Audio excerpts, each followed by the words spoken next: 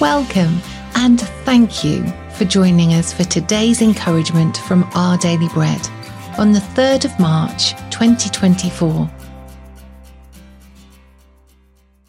The Bible reading today is Matthew chapter 15 verses 7 to 20. You hypocrites! Isaiah was right when he prophesied about you. These people honor me with their lips, but their hearts are far from me. They worship me in vain. Their teachings are merely human rules. Jesus called the crowd to him and said, Listen and understand. What goes into someone's mouth does not defile them, but what comes out of their mouth, that is what defiles them. Then the disciples came to him and asked, Do you know that the Pharisees were offended when they heard this? He replied, Every plant that my heavenly Father has not planted will be pulled up by the roots. Leave them. They are blind guides. If the blind lead the blind, both will fall into a pit. Peter said, Explain the parable to us. Are you still so dull? Jesus asked them. Don't you see that whatever enters the mouth goes into the stomach and then out of the body? But the things that come out of a person's mouth come from the heart, and these defile them.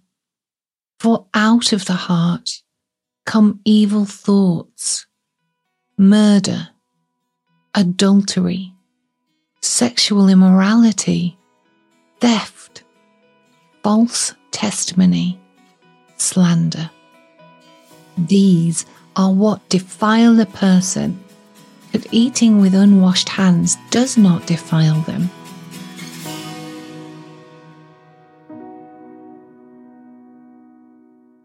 Today's article, A Heart for Christ, was written by Karen Huang.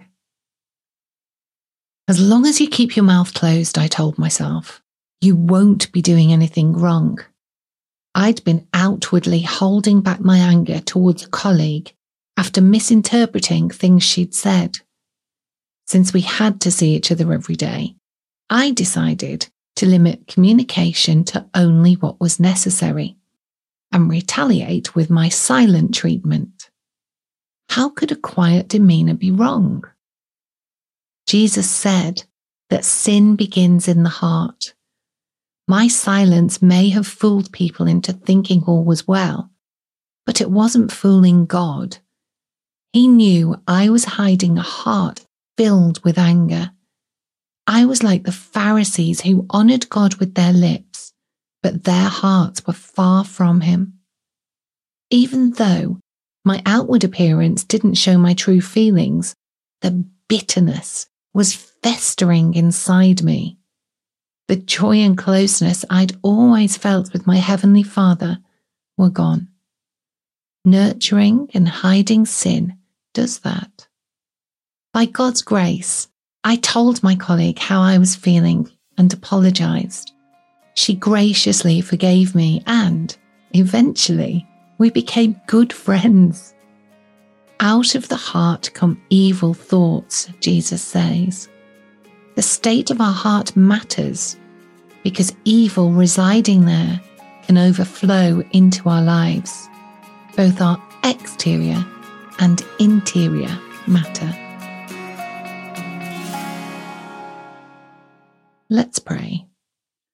Loving God, please forgive me for the sins I've been nurturing in my heart.